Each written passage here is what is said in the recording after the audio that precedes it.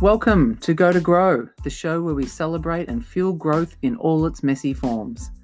Choose to settle and stagnate or be courageous. Ask yourself, is this as good as it gets? Where you go with your time, energy, money, and focus, you grow. I am Melissa McGowan. I have over 20 years' experience enabling growth of people, leaders, businesses, and at home with our 4 kids. I can tell you it starts with us before we can effectively lead others and deliver results. We will nurture your potential, sharing diverse insights and experiences, mine and others. Choose to grow, choose to be alive. If you're a leader or you run or own a business, I'm going to let you in on a little bit of magic. It's manager magic. Now, it shouldn't be a secret because it's pretty widely understood and accepted that the impact of managers day to day on employees around driving productivity, engagement and ultimately performance and retention has been proven out a number of times. Yet I've seen that it's an opportunity that is left on the table all the time, and it ends up being the case that we often spend more time managing low performance and people who are not making a material difference to the results in our business than we are investing in building the specific skills and capabilities of managers to drive results through others.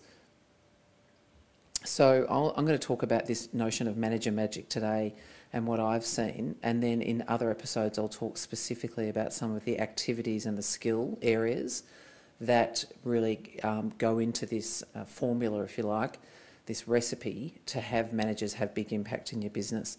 So if I think back to about 2011, I was fortunate to be working in an organisation then that appreciated this and I think got onto this really early. So there were some specific areas that they measured, and through a lot of data and engagement surveys were able to prove out the relationship between the responses and how people felt about their managers around certain areas and the translation that had to their ability to put in discretionary effort, to be retained in the organisation, to sort of be really engaged.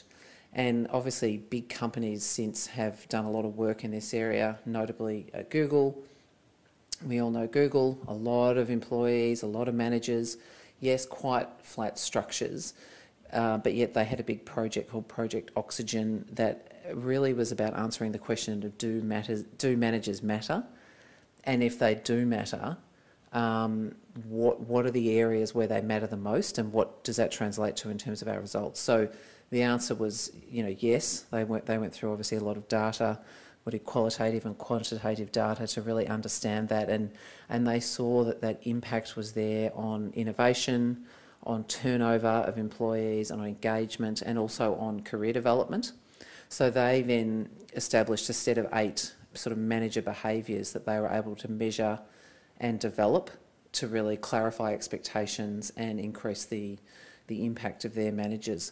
So the organisation I was back at in 2011 had a similar program, but probably what I've seen more often is the opposite.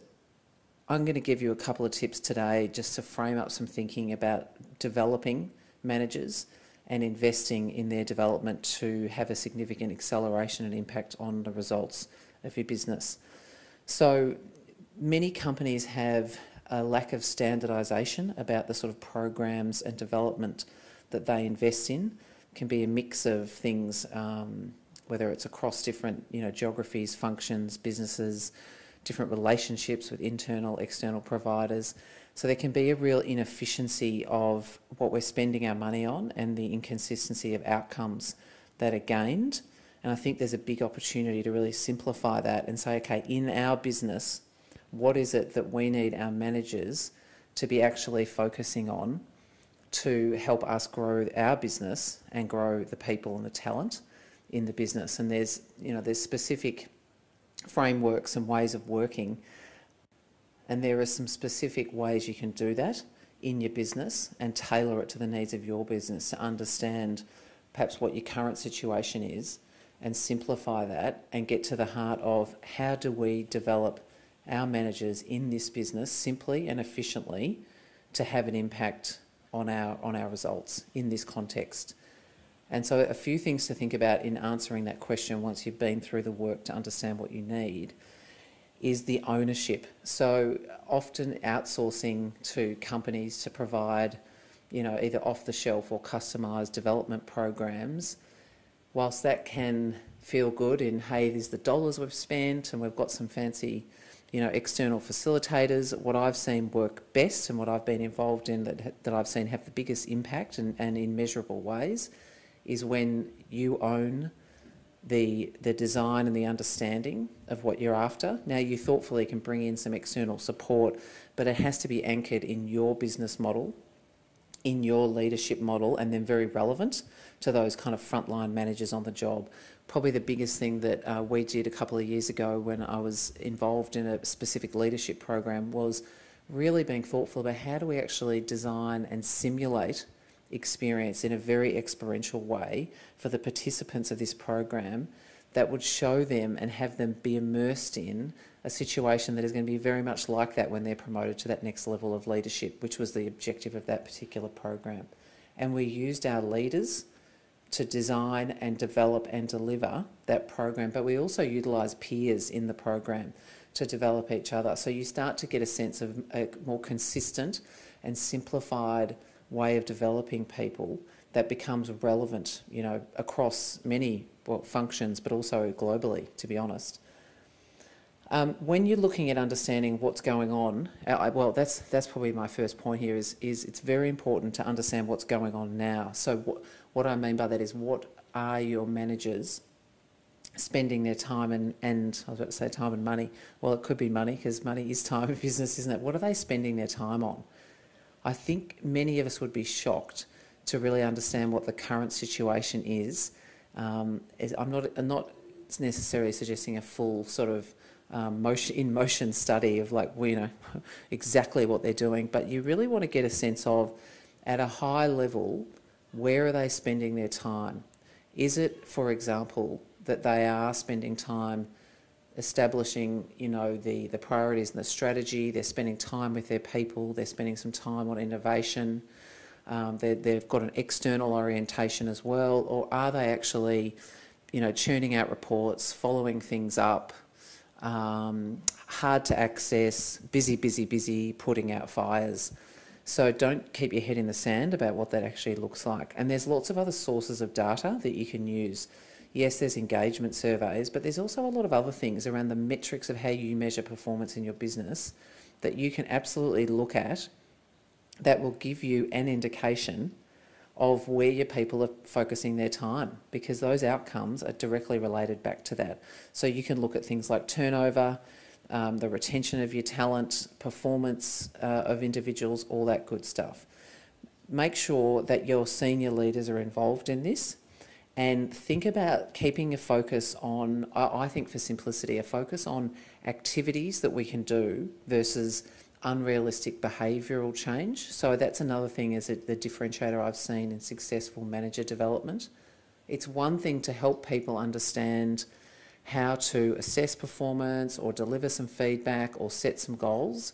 It's another thing to expect someone to totally shift their behaviour from being someone who is, there's lots of examples, someone who is, not strategic to becoming highly strategic, or, someone who is, lacking confidence to being, majorly assertive, or even if you think about communication and presentation skills. So just be realistic about where you can provide tools and support and guidance to reduce the often discomfort that's associated with working through some of these people sort of responsibilities. And yes, expect some behavioural change, but I think, all the 360s and many of the things that I've seen don't necessarily translate to the behavioural change, and there's something very pragmatic about focusing on activities and skills to apply on the job versus behavioural change. So keep it simple. You'll avoid, it's cost avoidance to actually invest in, obviously, your talent as a top priority, but most specifically these managers that are impacting the critical mass every day. And like I said, I will talk more in the future on some of the specifics within this area. But just know that if you're not investing a reasonable amount of your focus here, being clear on what you need, establishing a framework for your organisation, and then investing in the development, measuring the impact of that, then recognise that people are going to be spending a lot more time managing low performance and ineffective and unproductive behaviours in your business, and you're leaving something on the table.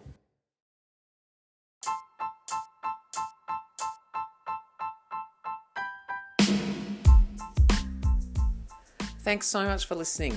I'm very excited as we build this growing community of growers, and I'd love to hear your feedback on anything you want to hear more about, people that you think would be great for us to have a chat with. Please leave me some feedback, or if you want any support, use the functions via the podcast or the email, the Facebook group or the Instagram, all of it in the notes. I'd love to hear your stories. I'd love to see your pictures of you growing and what you're working on. Please share the podcast and review it in iTunes as we build this community. Thanks so much.